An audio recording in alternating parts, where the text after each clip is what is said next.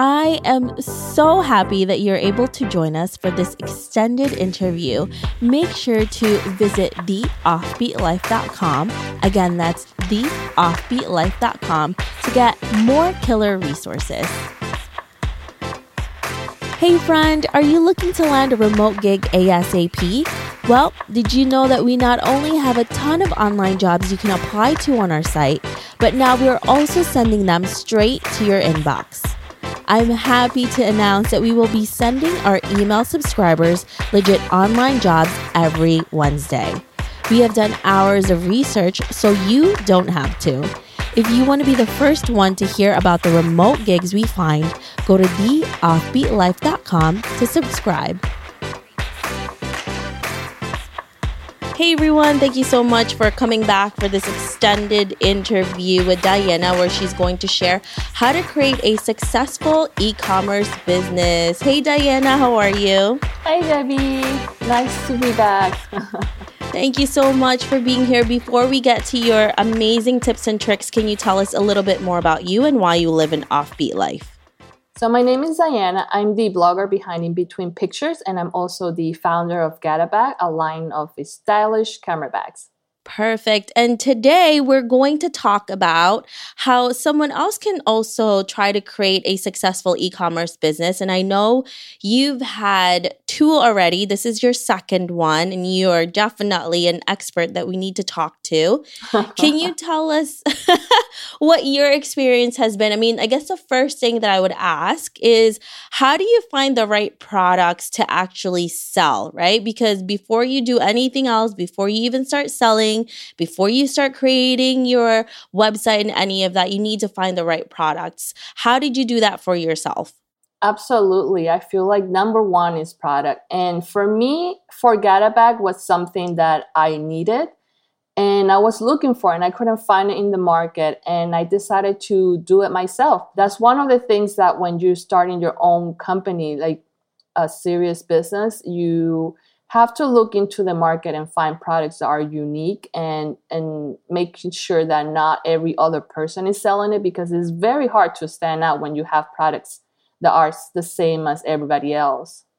Yeah. And then another thing too is also figuring out if it will actually sell, because it's one thing if we want it ourselves, and it's another thing if it actually sells, right? Somebody's going to buy it. How did you make sure that this product that you have was actually something people wanted? Yes. So when I first started looking into camera bags, I was, like I said, I couldn't find anything that I wanted. And then I started talking to other people, like other people that traveled with camera and other photographers. And I started asking around, and I was asking, so what do you think about your camera bag? Do you like it? Will you travel with it? And just do a little research and background. So that's what professional people would call it, market research. I would call it just go ask around.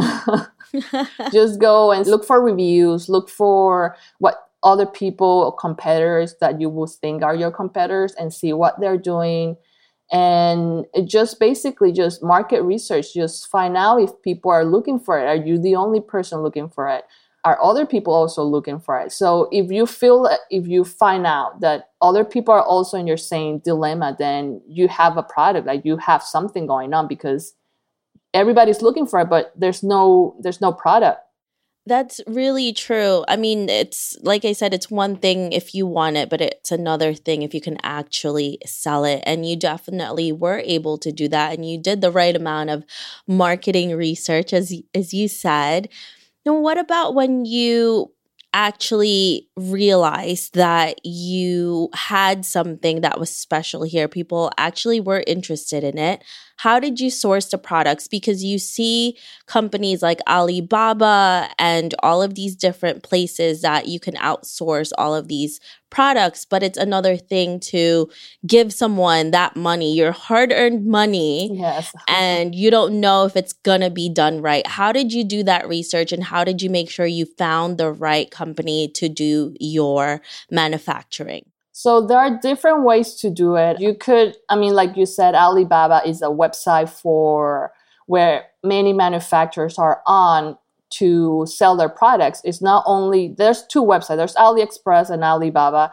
AliExpress is basically people taking products from the manufacturers and selling it on AliExpress. So whatever you're buying on AliExpress, they're not directly from the manufacturer, but from Alibaba, they are directly from the manufacturer. So there's a list of manufacturers on Alibaba that you can always search and look for their credentials and everything.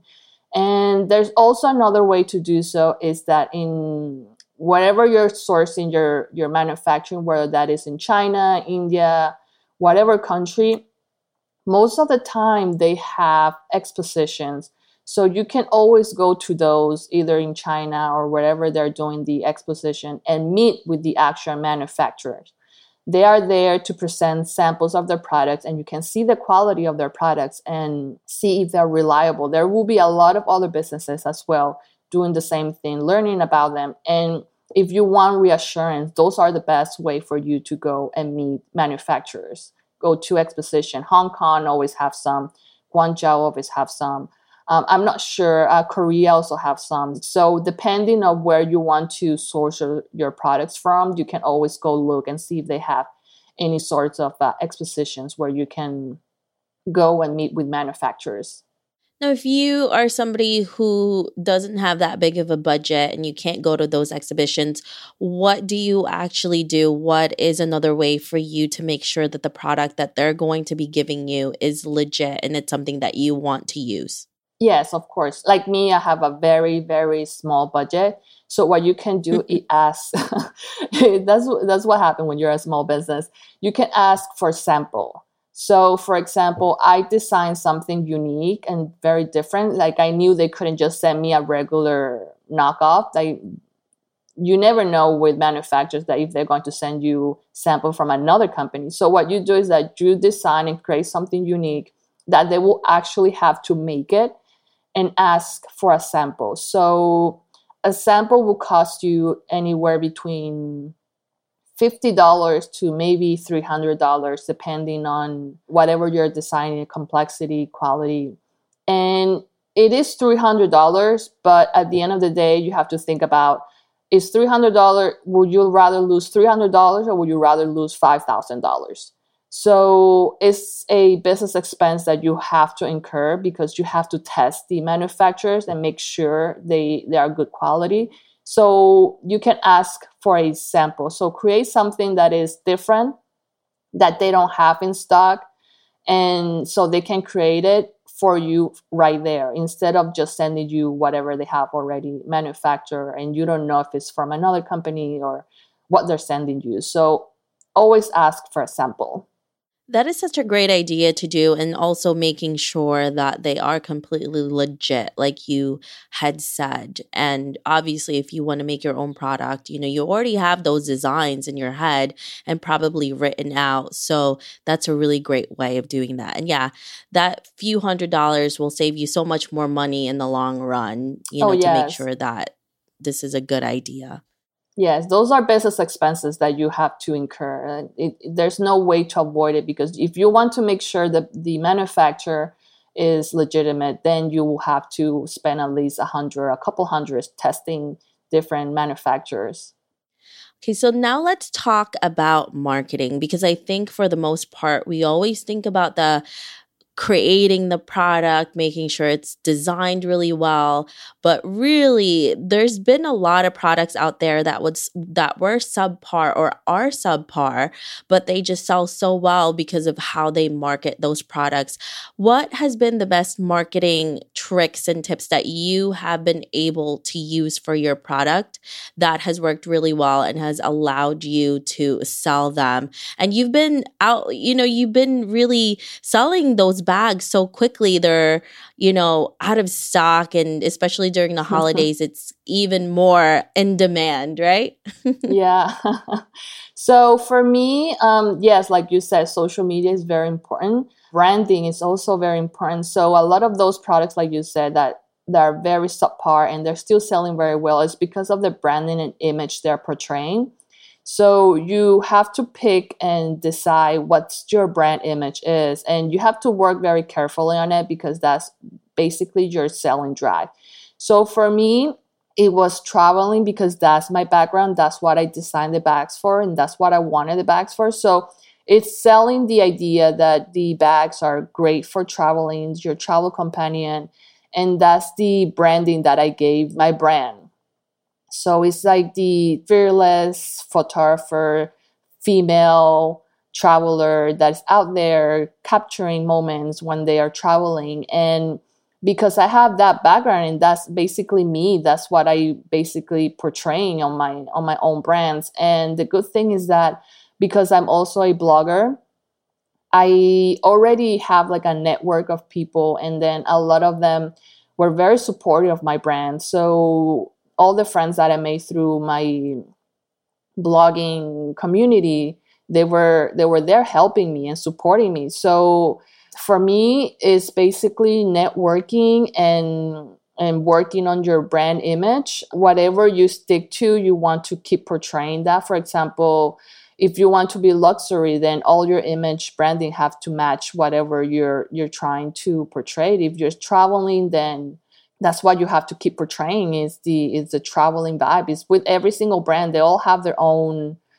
strategy and brand image that they stick to because it works for them. So it's basically branding and image. Yeah, I think it's so true that you have to be completely consistent when it comes to your branding, because that also builds trust with your niche and your market, and they know exactly what they're getting and what they're buying into as well. Yes, absolutely. I have seen a lot of starting commerces where I can see their passion for the business, but I can see the pictures are not all consistent, or they're taking picture from the wholesaler. They're not taking their own picture. So you lose a little bit of trust when all your pictures are looking very generic. And that's the thing about all these subpar brands where they are so successful. If you look at their pictures and their branding, they're very, very strong. For example, very stylish woman, very fashionable. Picture doesn't have to be the highest quality, but they're all very fashionable, trendy. That is the image they're portraying. Absolutely. And that's the thing, right? It's all about how it looks and how you want it to be a part of your life. And I think that's really what sucks you in Yeah. is when the branding is so good, you can't help but want to be a part of that. Exactly. Last thing is, for somebody who also wants to start their own e-commerce site, what would be the best tip that you can give them to starting one? When you're starting, try to do things yourself and keep the cost low. That's one of the lessons I learned from my previous businesses is try to keep the expenses low. Don't go thinking that you need to buy this, buy that, buy the best. You can always upgrade. You don't have to buy the best of everything. And just keep in mind, you can always upgrade as your business grow. So when you're building a website right now, it's so easy to build your own website. There are platforms like Shopify, Squarespace, and many others where you can build a website in 2 seconds and you can customize it. You don't have to have the fanciest thing. You don't have to have the best thing, the best plan, the highest plan. Just go upgrade as you grow. So for me, one of the biggest lessons is try to keep your business as low as possible and try to do things yourself if you're working with very limited funds. Yeah, I think there's so many things that you'll end up realizing you have to spend money on. So if you're spending on things that you don't really need, you'll be in trouble in the long run. So that's a really good tip for us. Exactly, yes. Now, if our listeners want to know more about you, where can they find you? Yes, they can find me on my blog, inbetweenpictures.com, or on Instagram or Twitter at inbetweenpics.com. And for Gatabag, you can find my line at gatabag.com and on Instagram and Twitter at Gatabag. Perfect. Thank you so much, Diana, for being here today. I really appreciate all the tips that you gave us. Thank you for having me. I hope you enjoyed this extended interview with Diana. Make sure to visit theoffbeatlife.com. Again, that's theoffbeatlife.com to get the full interview where she shares how she left a thriving finance career to become an e-commerce entrepreneur. Hey listeners, have you ever thought about starting your own podcast? Lucky for you, I have created a new site that will help you learn how to launch, grow, and monetize your own show. I offer one-on-one mentorship programs, and I'm launching an ebook, How to Create a Profitable Podcast, that can help you take your podcast from hobby to profitable business. Visit howtocreateapodcast.com to learn more. Again, that's howtocreateapodcast.com. See you there. Thanks for joining me on this extended interview. Don't forget to subscribe and leave a review on iTunes. We can also chat some more on Facebook at The OB Live. I'll talk to you soon.